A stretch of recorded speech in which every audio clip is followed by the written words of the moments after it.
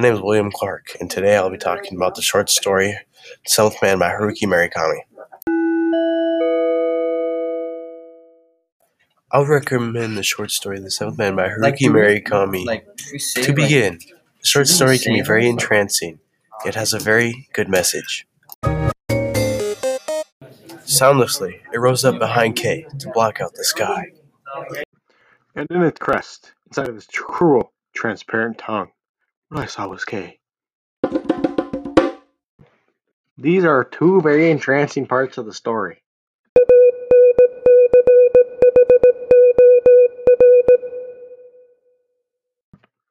The seventh man has trauma. It affects him throughout his whole life from Kay's death. He has never had a wife or never slept with anyone, because in the middle of the night he would wake up screaming from nightmares that he's had of Kay's death.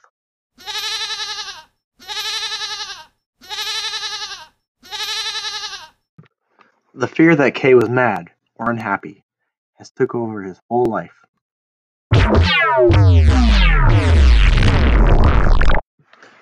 And finally, short story The Seventh Man by Haruki Murakami has a very good message.